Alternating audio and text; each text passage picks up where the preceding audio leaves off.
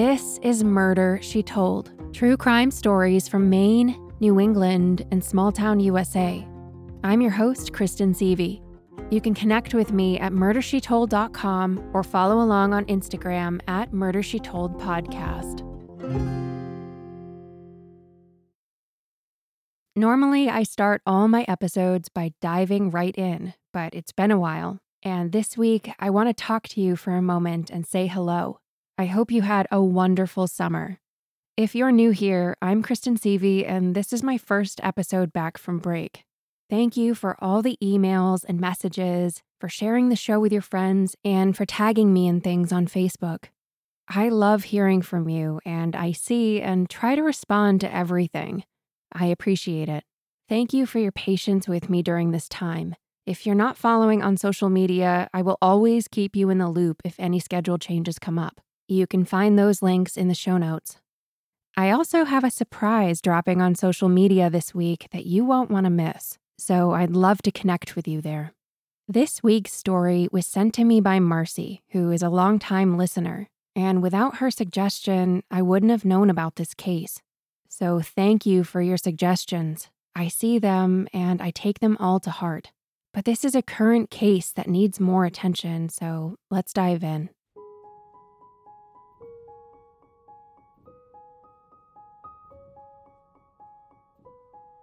New Hampshire police had an extraordinary request.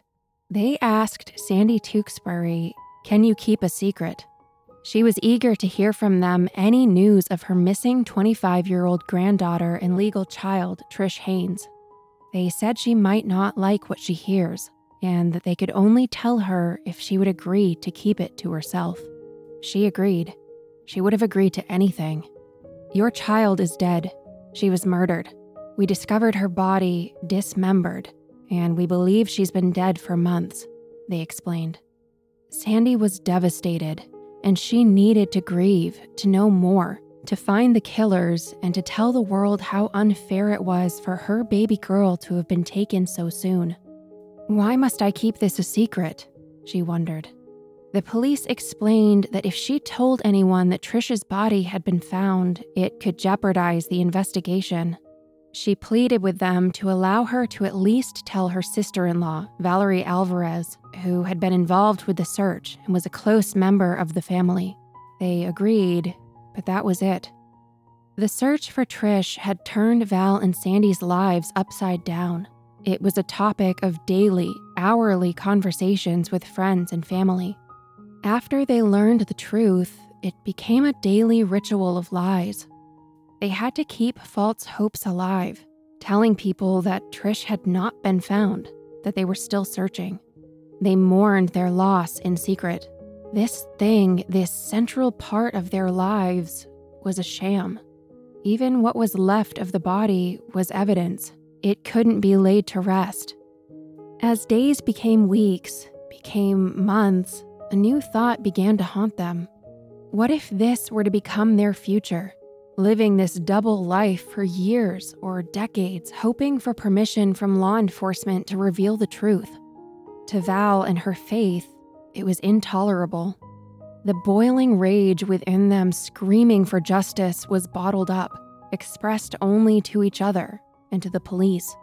Someone had killed their Trishie, dismembered her, and hid her body, and yet they were free.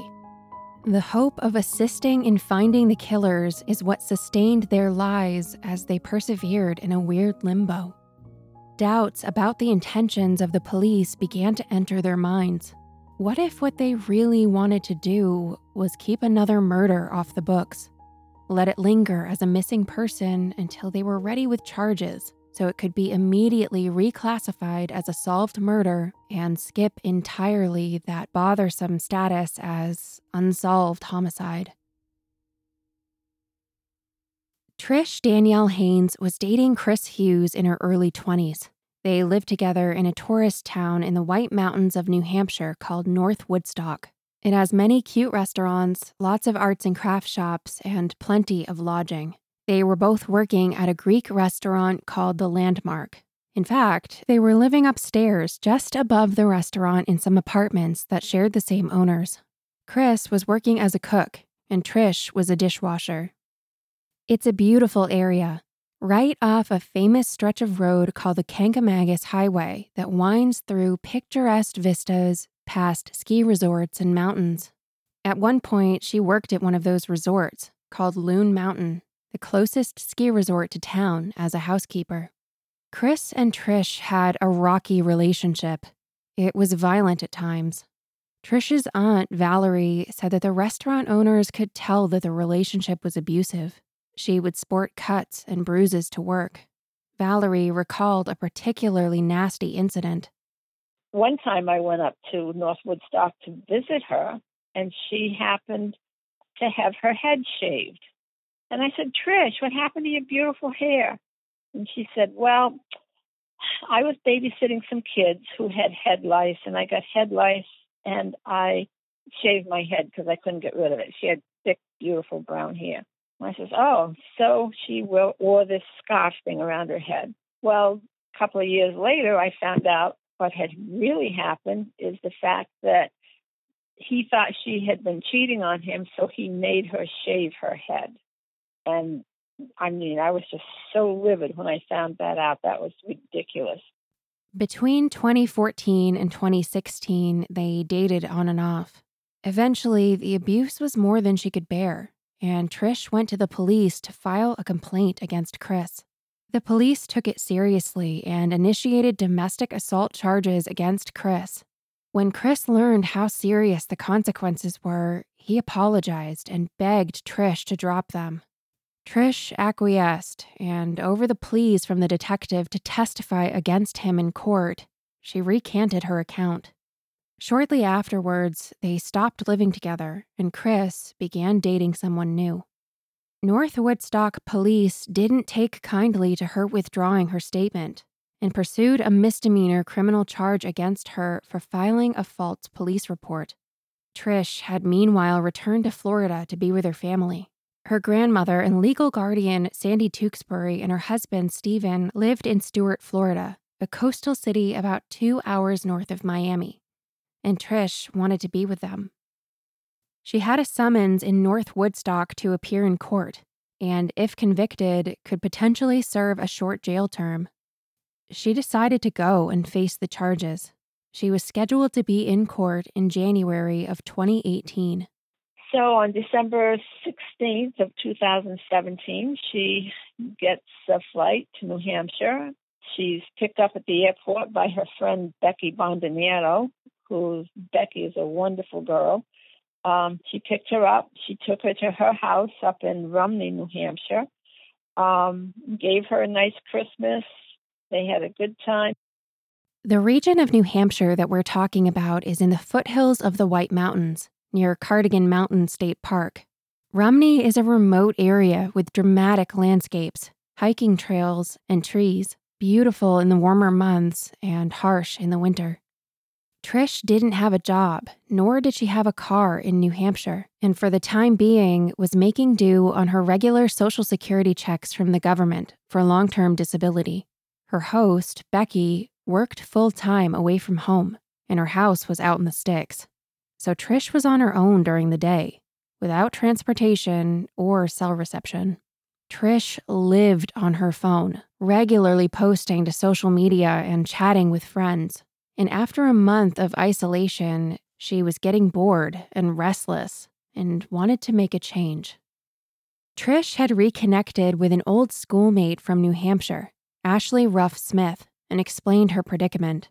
Ashley offered her a place to stay in Grafton, and after learning that her court case had been postponed to April and that she would be staying the rest of the winter in New Hampshire, she decided to move. On Sunday, January 28, 2018, Becky gave Trish a ride to the Citgo gas station Evans Express Mart in Canaan, New Hampshire, where she was picked up by Ashley and her husband Doug in a red minivan. Doug and Ashley took Trish to their home in Grafton, New Hampshire, a short drive from Canaan. Grafton is in the same region as Becky's home, and it is still remote, an hour drive from the nearest major city, Concord. Doug and Ashley were renting a house from an out-of-state owner that sits on a large acreage. It's a sprawling property set back from the road. Shortly after moving in with Ashley, Trish's cell phone went on the fritz. It was either not functional or not in service. Trish's regular contact with Sandy dwindled, and when it did happen, it was on Ashley's phone, and it was brief. Not only was Sandy not able to get in touch with her by her phone, she didn't have a physical address for Trish either. In the months that followed, February, March, and April, Trish fell off the map. Sandy had very limited contact, but was hopeful that this phase would end after she went to her court hearing and returned to Florida. So finally, around Mother's Day, I believe Sandy got one short call with Trish on it. And she said, Trish, I had a heart attack. I could have died and I couldn't get in touch with you. I need a number where I can reach you. You've got to have a phone. And she said, no, you're always going to have to reach me through Ashley's phone. So, and she just kind of hung up really quickly. And that's not like Trish. Trish loved her grandmother. She would call her often when she could. So that was strange. And I kept asking Sandy, have you heard from Trish? Have you heard from Trish? And no, nobody's heard from her. That final call was on Wednesday, May 16th, weeks after Sandy's heart attack. Sandy could tell that Ashley was pressuring Trish to get off the phone, and she didn't have time to ask her about her court case or her plans to return to Florida. Little did Sandy know this would be the last time that she spoke to her granddaughter. After that, the only contact that Sandy had with Trish was via text message on Ashley's phone or through her discussions with Ashley, who served as an intermediary between Sandy and Trish. Ashley told Sandy that Trish didn't want to speak with her, that she was angry with her and wanted nothing to do with her, which was extremely out of character for Trish.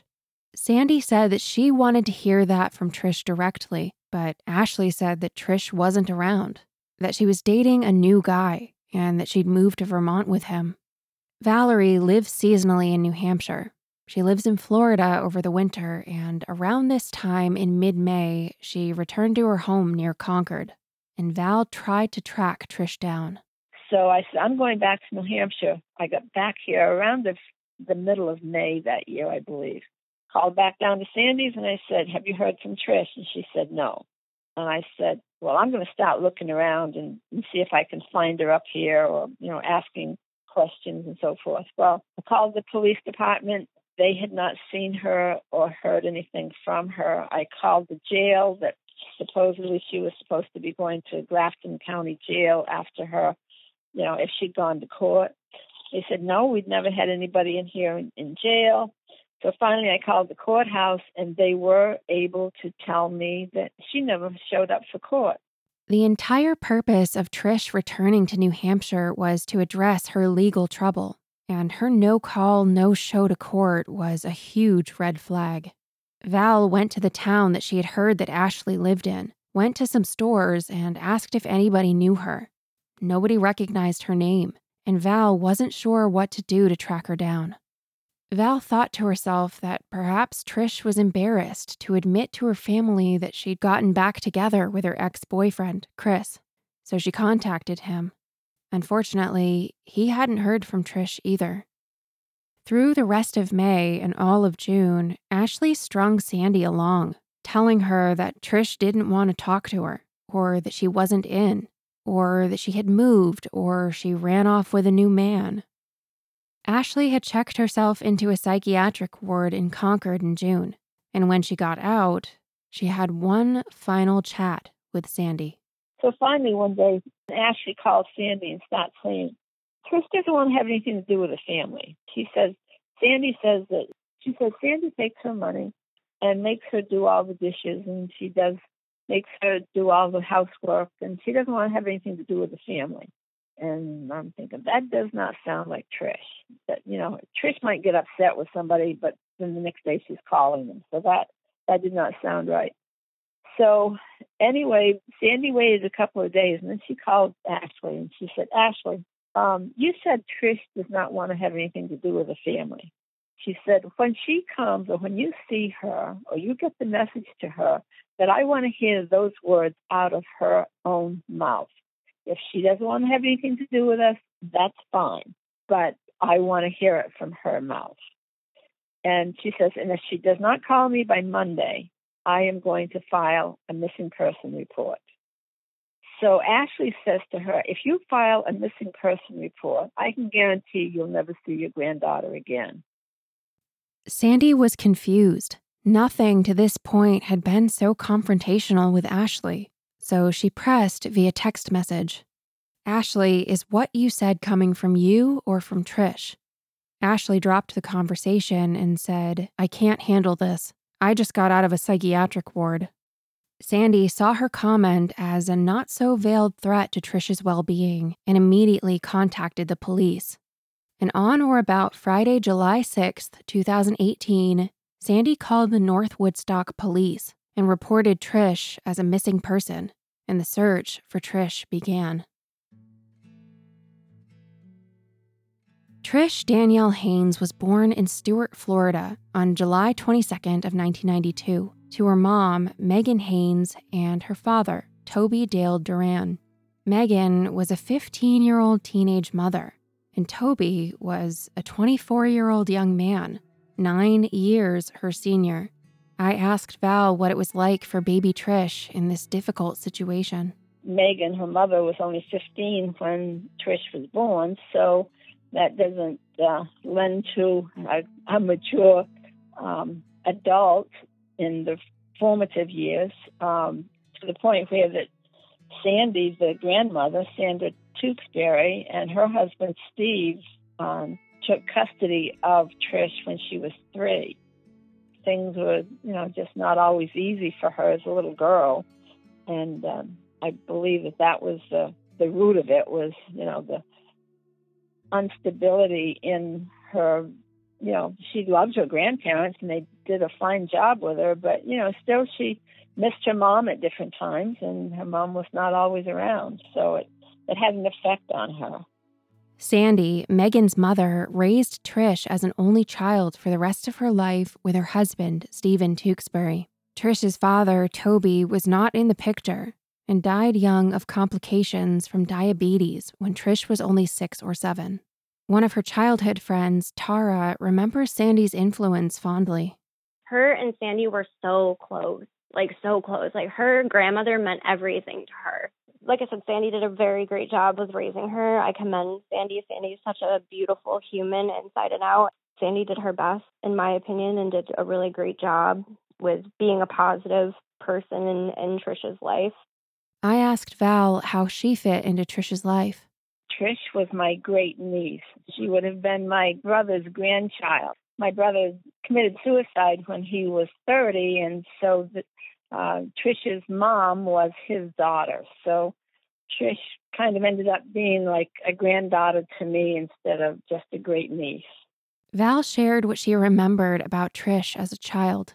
Well, I just remember her as being just kind of a sweet, innocent, too trusting.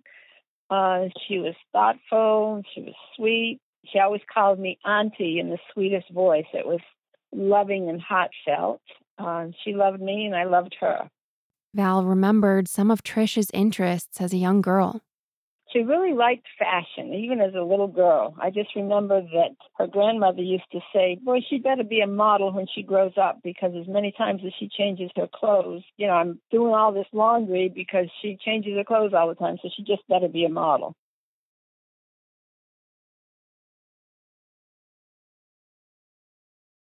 Trish grew up in Florida, North Carolina, and New Hampshire. When she was about 6 to 10 years old, she lived in New Hampshire, and Sandy would often bring her by an apartment house in Boscawen, where her mother Megan lived, that was owned by her great-aunt Valerie. One of her childhood friends from that time was Tara Taylor. So grade school to middle school, Val was our landlord technically, and that is how I met Trish. And then my mom was very close with Sandy, who is Trish's grandmother, and also Megan, Trish's mom. So because Trish was a little bit younger than me, but we all kind of hung around each other because there weren't very many kids in the apartment building. It was in Boscawen, New Hampshire. So Sandy would come up with Trish, and We would do a lot of cookouts out back. The way the apartment complex, well, it's not really a complex. It's like just a building, but it used to be like an old motel. So there was a big backyard area. So we would do a lot of cookouts out there. And then there's a path that goes to the Merrimack River. So we would walk that and like pick raspberries. And Trish was really into like playing with her Barbies and stuff. I wasn't really into that, but I would play with her. Her grandmother, Sandy, was very protective of Trish because Trish, she just wanted to be liked and loved. And, she had a pretty rough upbringing with her mom. That's why her grandmother had her. So I feel like Sandy was very protective of Trish because of that, Trish was very naive. So she would, try to hang out with really anyone that would, be friends with her. So we would do that. We would play basketball out back, even though it sucked because it was all dirt. So the ball didn't really bounce. And I remember us, like me, her, and my brother trying to play basketball because we like makeshift a hoop out back. And we would do lots of coloring and poetry stuff. She was very creative. She loved to dress up her dolls and, she would draw out little outfits. And then like the singing stuff, we did a lot of, because this was before the internet. So, we just did a lot of that type of stuff, drawing stuff out. And Miss Mary Mac, do y'all remember that? Miss Mary Mac, like the little hand clapping stuff, jump roping, which also really sucked on dirt because we would just have dirt in our face. We were basically like one big family, everyone that lived there. And Val was very close with everybody. Even though she was a landlord, it was very close knit. Everybody talked to everybody. It was like a little community. It was very nice. Trish had a hard time making friends as a kid. So even though Tara and Lizzie were older, they took her under their wing and played with her when she visited the apartment complex with Sandy. She also dealt with people bullying her, so that was really sad as well. So she would talk to us about that, and she had asked me one time, do you think it's weird that I live with my grandmother? Because the kids at school think that it's weird that I live with my grandmother. And I don't want to cry, sorry. So that might have been one thing. Maybe kids targeted her for that. She didn't try to be someone she wasn't. So that could be another thing. And she was very shy. As Trish got older, she was diagnosed with some mental health issues, which followed her into adulthood. She had more PTSD than she did bipolar. So that's the reason she was on a disability, was because of PTSD. And she had also had, as a child, 2 accidental concussions. Once she was playing with some kids and a little boy accidentally hit her in the head with a baseball bat, and that put her in the hospital with a concussion.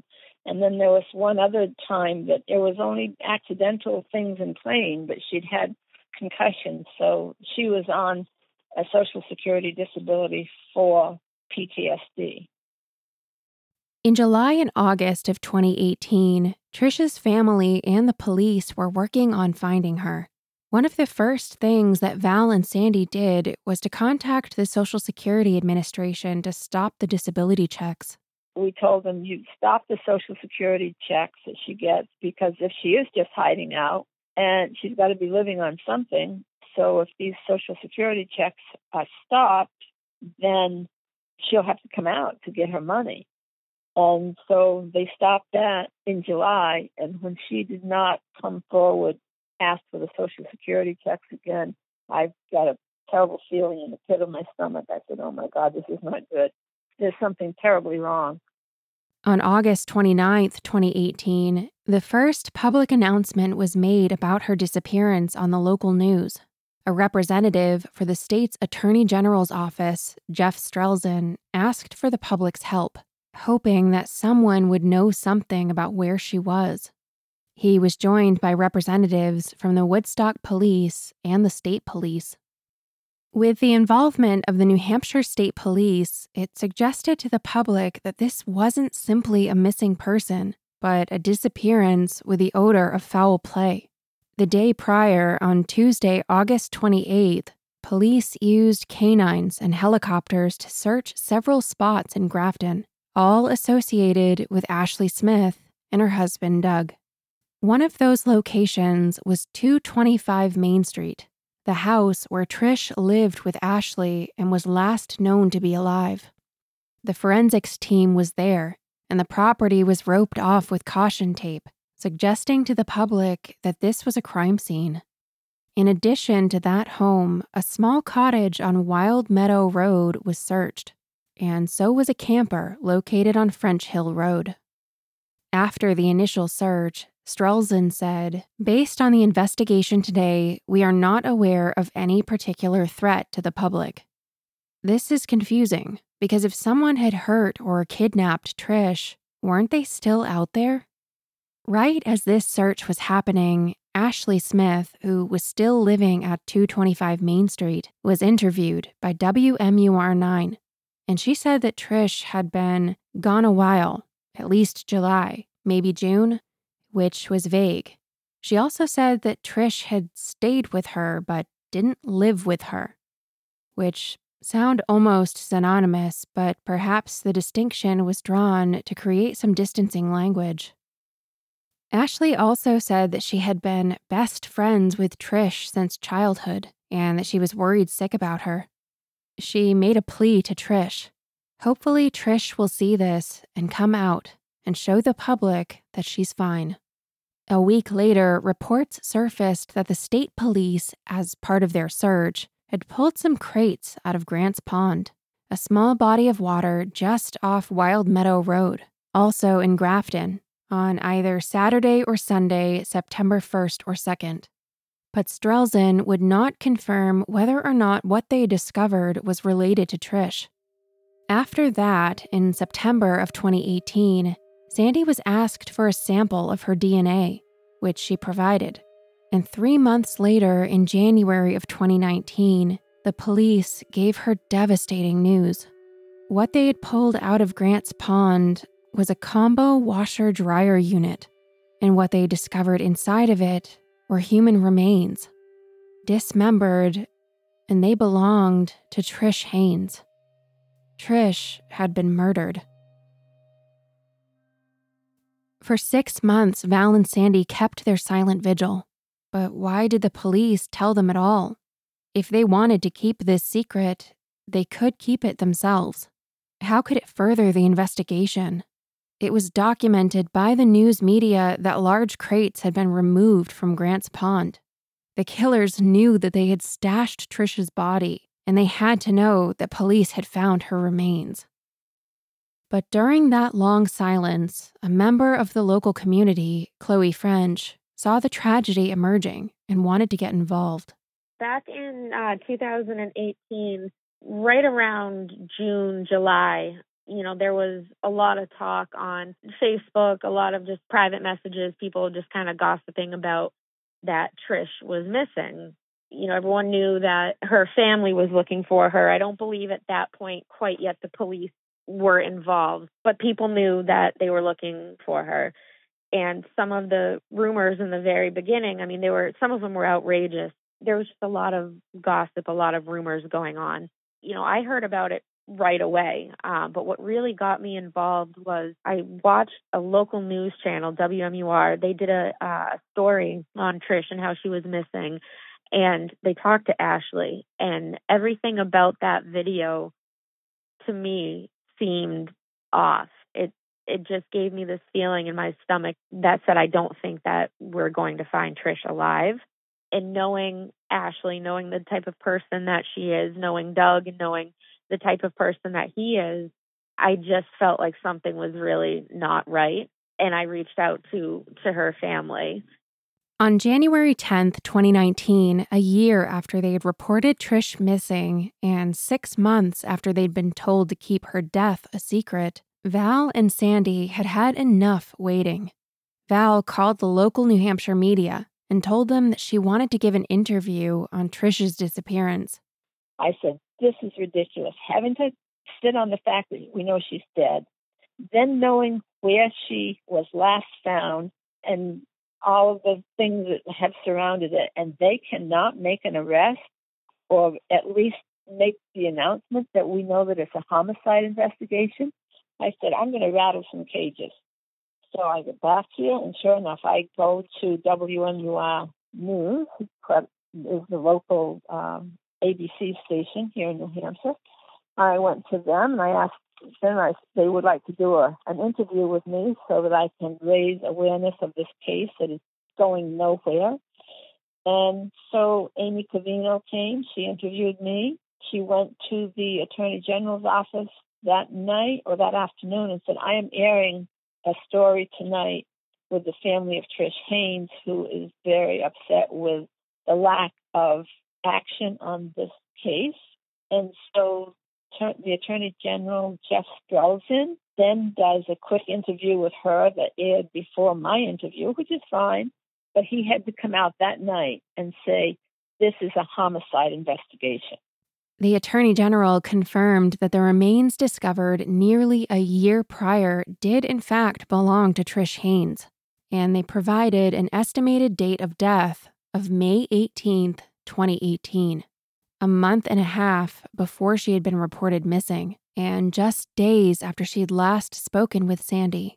Valerie and Sandy and I were talking about, how it was coming up on a year since she had been found. And, we brought up our concerns with each other about the lack of communication from detectives, just the lack of communication about the case itself. We wanted to come up with a way that we could kind of get the word out there. So I started the group, the Justice for Trish, on Facebook, and it just kind of continues to get bigger and bigger, which is great. And I've just found that it's a good way to keep it going. I just don't want people to forget about her. I don't want it to become another cold case in New Hampshire. Val and Sandy didn't know much about these friends of Trish, Doug and Ashley, but through their investigation, they learned a lot about these two criminals. Chloe is the same age as Ashley Smith. Here's what she told me about her. So Ashley and I are the same age. So her and I were in school together from first grade through our senior year in high school. And growing up, she came from a very, very, very dysfunctional home, a very traumatic home. Her home was condemned when we were kids. The town stepped in and cleared the entire lot out, built a house on it, fixed everything up, and it went right back to the way that it was. She is one of, I believe, 5. She's the only girl. In August of 2005, 5 children, ages 11 to 17, including Ashley, who was a preteen at the time, were living with their mom, Wendy Ruff, and her husband, Byron.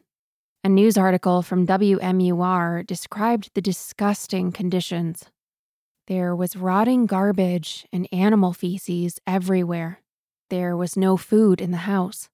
Pornography hung on the walls in the upstairs children's bedroom, and the insulation sagged from unfinished walls and ceilings. 57 animals, including chickens, pigs, goats, geese, rabbits, and traditional house pets, many of which were diseased or in poor health, were seized from the property. A rooster was found in the living room. Wendy and Byron were charged and later convicted with 10 counts of child endangerment, but served no jail time. And stunningly, their children stayed with their parents throughout the legal process. They were allowed to move back in after they cleaned it up and made some repairs with the help of Good Samaritans in the community.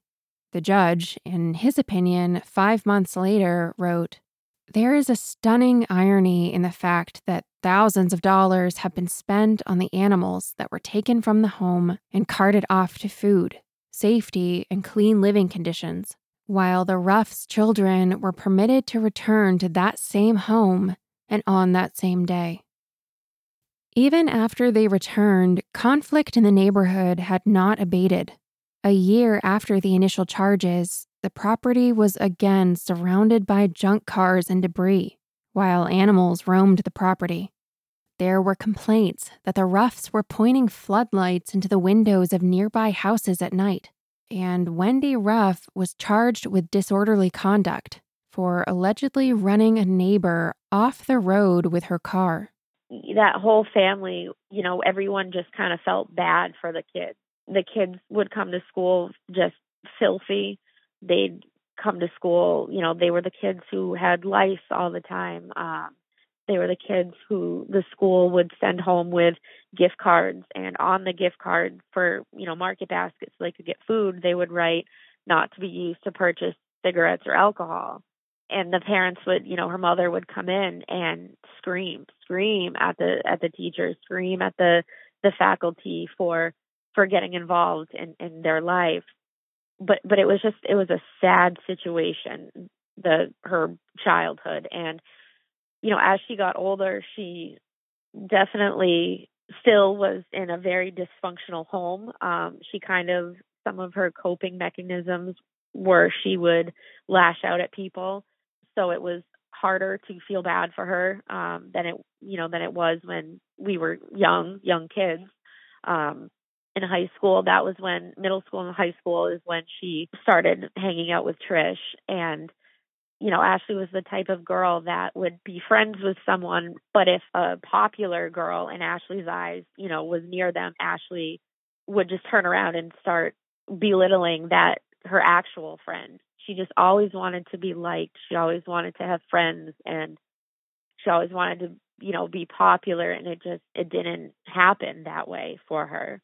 And when she graduated high school, senior year, I believe it was, she had a child. She had her daughter, and it seemed she was trying to get her life together. She was trying to be better than her family, and it didn't work. She ended up with Doug, and things just kind of went downhill from there.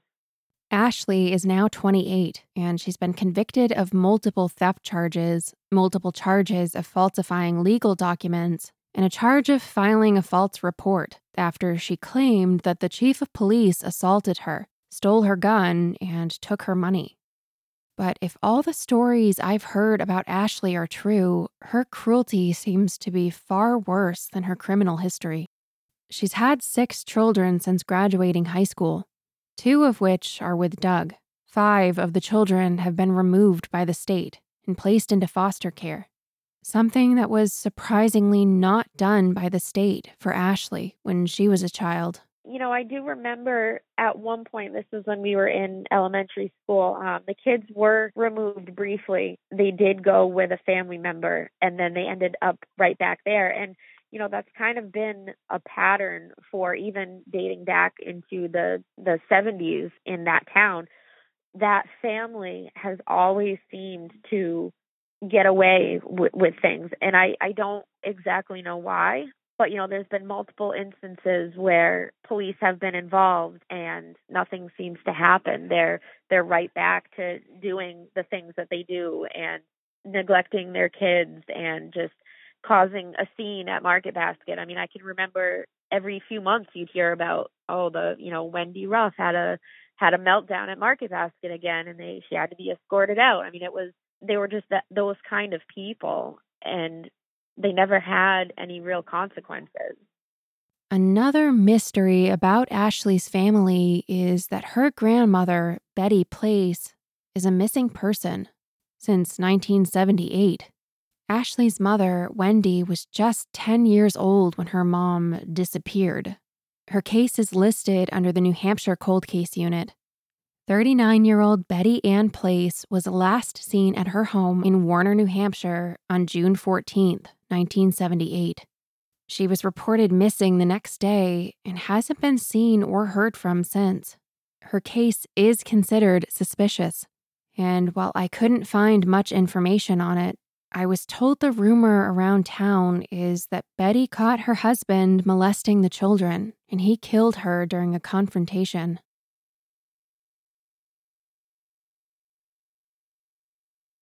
Doug Smith's documented criminal history is alarming.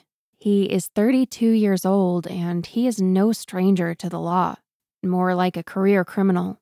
He is a registered sex offender after he was convicted of a felony sexual assault in 2009 at 21 years old. But if stories line up, this might not be his first sexual assault. Doug and I grew up in the same town. He was quite a bit older than I, so we didn't go to school together. He also went to a school that was geared more towards troubled kids. I went to school with his siblings. His family is very involved in the community, as my mom was as well. So they were definitely friendly growing up. He actually came from a very nice family. They are good people. Doug's not a product of his environment. I mean, he is just, there's something wrong with him. And kind of my whole life growing up, I was always told by my mother he was just something not right with him. I would hear about things that the family would struggle with him, the way that he would act out. There was a few girls in our school who were sexually assaulted by him, so it was just very common knowledge that he was trouble. And, he was definitely someone that I avoided. Over the next decade, Doug racked up other charges, including criminal threatening, burglary, assault, harassment, violation of restraining orders, violation of probation and bail conditions, possession of a weapon as a convicted felon, and duty to inform, or not disclosing a weapon in the presence of law enforcement. At least one woman has a permanent restraining order against him, and his license was also suspended after several driving violations. In March of 2018, both Doug and Ashley were arrested for theft by deception and receiving stolen property during an incident at the Circle K. And this is where consequences started to get serious for Doug. In August of 2019, Doug allegedly fired a handgun at a moving vehicle, which was both extremely dangerous and a crime in and of itself, but also a serious violation of the rules of him being a felon.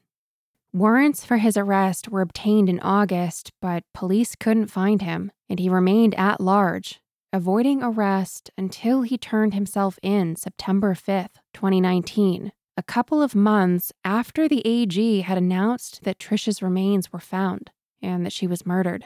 He was arraigned on felony charges of reckless conduct, possessing a weapon as a felon, and several misdemeanors of criminal threatening, mischief, and theft. His bail was set at $10,000, and apparently somebody paid it and thought it was funny. There are Facebook comments of him responding to an article that was shared of his arrest, saying, quote, "Ha ha, funny shit right there, I'm out and I'm free. LMAO," end quote. Suddenly, the video from WMUR when Trish first went missing of Ashley talking about her best friend sounded very different. Here's part of her emotional message. Hopefully, Trish will see this and she'll come out and show the public that she's fine. Are you worried about her? I'm worried sick about her. In December of 2019, Doug was charged with tampering with public records and voter fraud after he registered and voted in both Grafton and Danbury. He also failed to register as a sex offender, twice. While he was out on bail in January 2020, he violently raped a woman in Croydon. And following that, he became a fugitive, once again on the run from his growing pile of felony and misdemeanor charges, which now included an aggravated felony sexual assault. The U.S. Marshals and the New Hampshire Fugitive Task Force then got involved, assisting the New Hampshire State Police, who were seeking Doug on outstanding arrest warrants from multiple jurisdictions. He was even featured on A&E's crime show Live PD as the Fugitive of the Week in March, with a $2,500 reward. Doug Smith was considered armed and dangerous. After months of bad tips, national publicity, and searching, Doug was finally arrested on June 9th in West Charleston, Vermont, where he'd been staying with friends under the false name of Robert. He initially complied with police, pretending to be Robert, until he realized he was being arrested. He resisted and once again tried to flee. Police subdued Doug with a taser, and the task force finally got him into handcuffs. He was in the company of a woman who he claimed was his sister and her baby, but was very clearly Ashley and their newborn. For obvious reasons, Doug wasn't given the option for bail by the judge. In December of 2020, he was convicted of 5 to 10 years in jail as part of a plea deal, which included his confession to multiple charges from 2018, the 2020 rape, and his felony weapons charges. He is currently serving a concurrent sentence for all, and his latest possible release is in 2030. There was another incident while Doug was out on bail involving him and Ashley. In October of 2019, police were called to Doug and Ashley's house on reports of a domestic disturbance. When Police Chief Richard Lee showed up, Ashley and another person were sitting in a car, and Doug answered the door. As reported by the union leader, Doug claimed that Ashley was going nuts. According to a witness who was in the house with them, the couple got into an argument about Doug cheating, and Ashley left, trying to drive off in Doug's car. Doug didn't want her to take the car, so he threw himself on the hood as she tried to drive away. The fight continued with Ashley yelling, "If I can't have you, nobody can." Doug then told her that he would put her back in the mental hospital where she belonged. When Ashley threatened to drive the car into a tree, Doug got off the hood and stomped inside. When Ashley realized the police were on their way, she threw her purse out the window and into the woods before Police Chief Lee came up to the car. That purse contained cash and a loaded handgun. But Ashley had a restraining order against her, and one of its conditions is that she is not allowed to carry a firearm. Chief Lee found the purse and gave it back to Ashley without the gun, so he could verify its ownership, at which point Ashley became hostile. She claimed the gun was purchased by her father in a handshake deal, and there was no documentation. She also told somebody else it was borrowed for her own protection. She later filed a report against Lee, claiming he assaulted her and stole her property. To no surprise, this backfired, and she was charged with filing a false police report and faced a possible felony charge of falsifying physical evidence. Trish had no idea who she was getting involved with when she chose to live with Doug and Ashley. Her grandmother was always under the impression that, she was going to be coming back to Florida, that this was just temporary for her. I mean, I know Trish didn't try and get a job or anything in this area. It wasn't her plan to stay in New Hampshire. And Ashley, she didn't work. Doug didn't work. They had all the time in the world to just do whatever they wanted. And they chose to party and sell drugs and bring different people in and out of their house. And, from what I've been told, their kids went through quite a bit. And, it definitely wasn't a good environment really for anybody to be in, let alone kids. And I think that was, Trish had a very naive personality. She was a little younger in some ways, just very trusting, very, she wanted people to like her. So I think she kind of put a lot of that behavior aside and just focused on, well, Ashley's my friend. So, if she treats me like crap, well, then she turns around and does something nice. She's my friend and it's okay. Ashley was pregnant at the time with her 6th child and was living with her 5 other children. So Trish was sharing a small house with 5 kids and 2 other adults. And from what I've heard, Ashley demanded that Trish help take care of the kids. There are rumors that Trish may have suffered from abuse at the hands of Doug and Ashley while she lived there.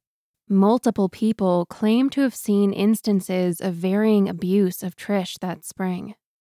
A woman named Kayla Fife filed a report after Trish was reported missing about witnessing her being abused by Ashley and Doug. Another woman named Faith Partridge spoke with WMUR after Trish's remains had been found. She said she met her the year before at Doug and Ashley's and remembered Trish as disheveled and said she avoided making any eye contact by looking at the floor. She also reported to the police that her husband had witnessed Doug backhanding Trish in his presence. And Ashley's restraining order? Faith was the one who petitioned for it after being threatened by Ashley and her family on multiple occasions. A third woman named Beverly claimed that Doug and Ashley had manipulated and taken control over Trish, beating her and forcing her to clean and take care of the kids. They apparently used her Social Security money and, quote, pimped her out to their friends to, quote, earn her keep, which I assume means that Doug and Ashley's friends paid them to have sex with Trish.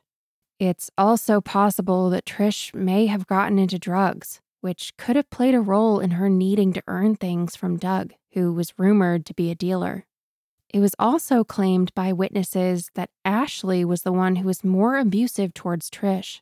Ashley would accuse Trish of trying to steal Doug and claimed that Trish had slept with both Doug and Travis, another man living on the property, and as a result would physically lash out at her, which brings us to the rumored cause of Trish's death.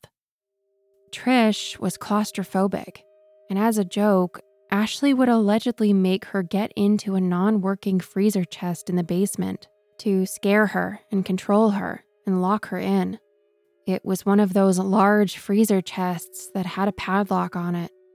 One time, the joke went too far. Doug and Ashley went out for the day, and when they came back and went downstairs to check the freezer, they found Trish dead. She'd suffocated inside. One of Ashley's friends, who would like to remain anonymous, I'll call her Angela, remembered seeing Trish at the house regularly. But all of a sudden, she was gone. Angela figured that she just moved. One day, Angela came over to help Ashley, who wanted to renovate the basement into a play area for the kids, an odd thing to do in a house that you're just renting. The area included a working washer-dryer set and a non-working freezer that Ashley wanted to get rid of. Ashley was kind of taunting her, telling her to open it. She opened it and closed it pretty immediately because the smell that she said came from it was just horrific. Again, at this point, Trish is still listed as missing. She's not listed as being, killed or anything like that. So your first thought isn't going to be, I just smelled a dead body. You're not going to really know what it was. You're just going to know that it was gross. Sometime later, Angela came back to help Ashley clean it out.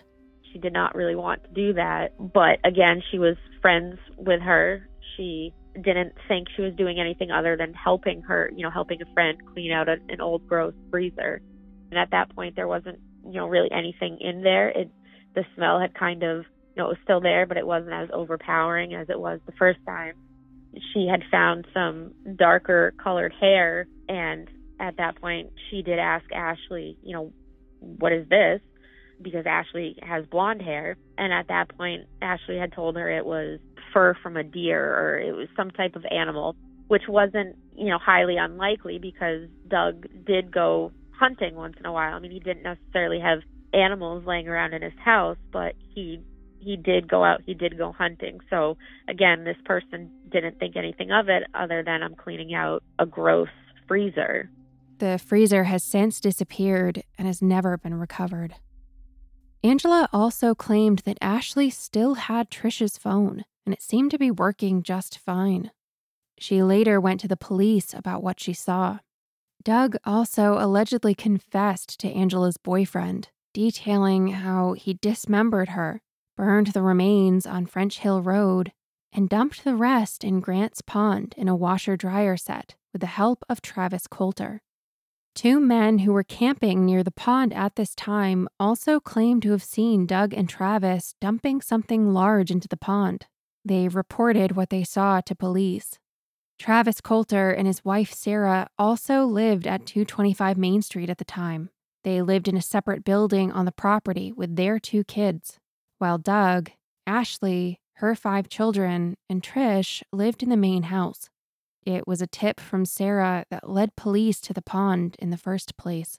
I feel like a lot of people put a lot of it on Doug, but I feel like Ashley is just as bad, if not worse, because I feel like Ashley befriended Trish and really just took advantage of Trish in every way and tried to strip her as a person. And I don't know if it was a jealousy thing, because I remember Ashley always being jealous, but I do firmly believe that they were involved, and I believe there was more people involved that were close with them that know something, and that Doug threatened them to stay silent, because even though Doug is in jail, people are still scared of him. In October of 2019, the investigation took yet another frustrating turn when a strong message was sent to those who were cooperating with authorities and speaking out against Doug and Ashley. In the same night, 2 different cars were deliberately set on fire. Who did the cars belong to? Angela and Kayla, both of whom were former friends of Ashley, who had spoken with police and came forward with information about Trish. The first person whose car was set on fire, she called me, and I answered, and she was screaming. And prior to this, both of those women had made comments about, being concerned about going against Ashley, being concerned about any repercussions. And they knew what she was capable of. So, we had just said the same thing, you just got to keep your eyes open, just be safe, just be careful. So she did call me that night screaming. I mean, she was hysterical, yelling, she set my effing car on fire. And I could hear her boyfriend in the background. I could hear him yelling. And then at that point, she was saying, the police are here, the fire truck's just getting here. And I told her, okay, you need to hang up with me, and you need to go over there. You need to go talk to them. You need to tell them what happened. And then about 20-25 minutes later, I got a phone call from the other woman, the woman who had posted the video. And I answered it, and I answered it saying, did you hear about this person's car? Because I assumed that's why she was calling me. And she was calling me to say the same thing, that her car was set on fire and that the police were there and that the fire trucks were there, and saying the same thing. I knew this was going to happen. I knew something was going to happen. The fires were determined to be arson by the fire marshal. Both cars were a total loss, burned down to the frame. They're still under investigation. Nobody has been charged with the crime. Another thing is both of those women, Ashley knows exactly where they live, has been there before. She knows their cars, and they live about, 15, 20 minutes from each other. So, I mean, it is just another frustrating piece to this whole thing. While Doug sits in jail, Ashley and her mother, Wendy, have continuously antagonized Trish's supporters, both online and in person. They get in fights with them in public and on Facebook. Wendy has written posts slamming Trish's character and originally implied she died by suicide. The duo even went as far as replicating the pink Justice for Trish t-shirts with their own spin, mocking those who were taking a stand for Trish. I think it's important not to censor this, so here's your language warning. Ashley, Wendy, and a few other cronies paraded around the fall festival in pink t-shirts that on the back said #FuckYourJustice, Trish.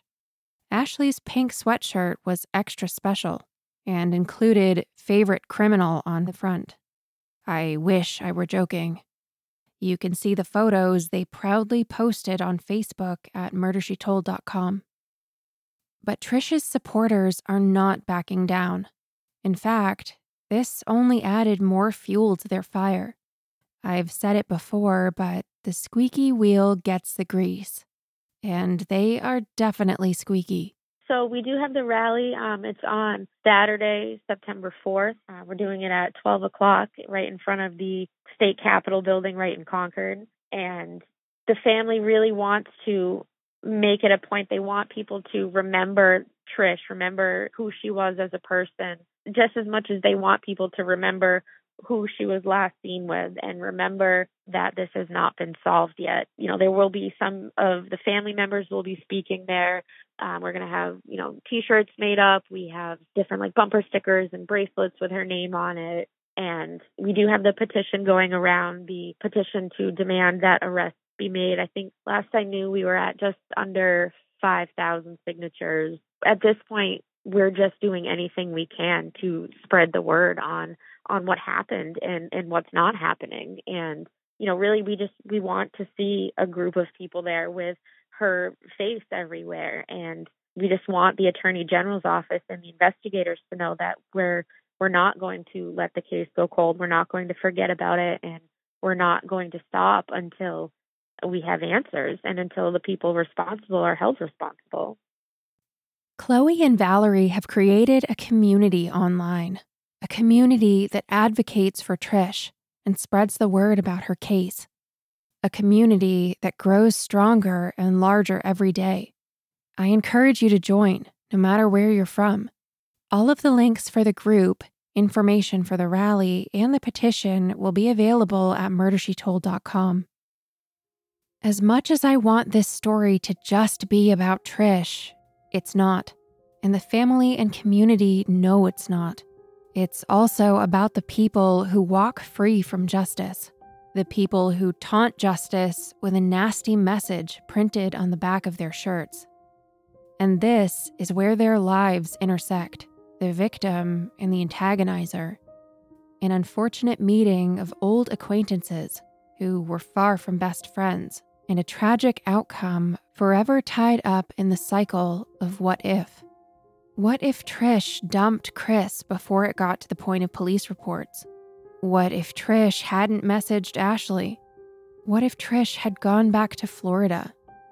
What if Ashley's children speak up about what they witnessed in that home? What if we'll never bring Trish back? Neither will getting her justice. But at the very least, justice will take a violent criminal off the street, and Trish's family can bring her home and lay her to rest in peace. This is the only option her family has left, to continue to fight and to ask people to fight with them. Well, I think I got the acceptance, but I'm not over the anger. I'm just, the anger of all of this is what is propelling me onward with this fight. I'm not going to give this up. This is going to be in the public eye until the Attorney General's office in this state does something about this. And if they never do, then they're never going to hear the end of it. One of the biggest messages that the family has tried to relay out there is, again, remember her as a person, remember who she was last seen with. And if you know anything, if you've heard anything, just come forward. You're not going to get in trouble. You're not going to face charges. At this point, the family and the detectives, they just want answers, and even if something that you may know or something you may have heard doesn't seem like a big deal, you never know what it is, what that missing piece is that could put this whole thing to rest and get Trish the justice that she does deserve. If you're holding on to any information about the murder of Trish Haynes, I urge you to please call the New Hampshire State Police at 603-223-4381. Share this case and get Trish's name out there.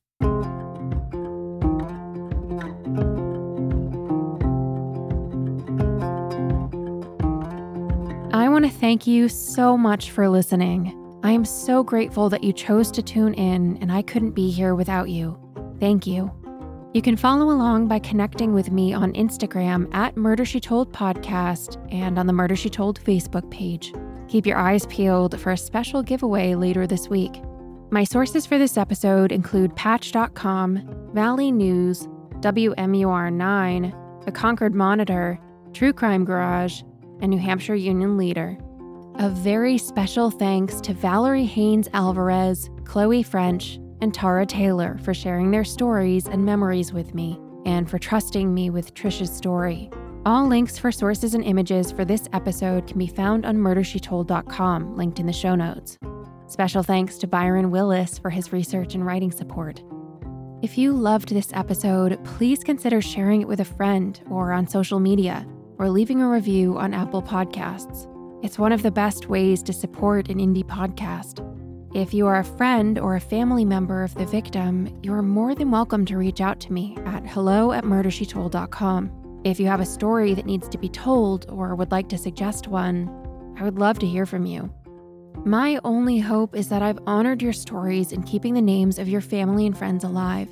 I'm Kristen Seavey, and this is Murder, She Told. Thank you for listening.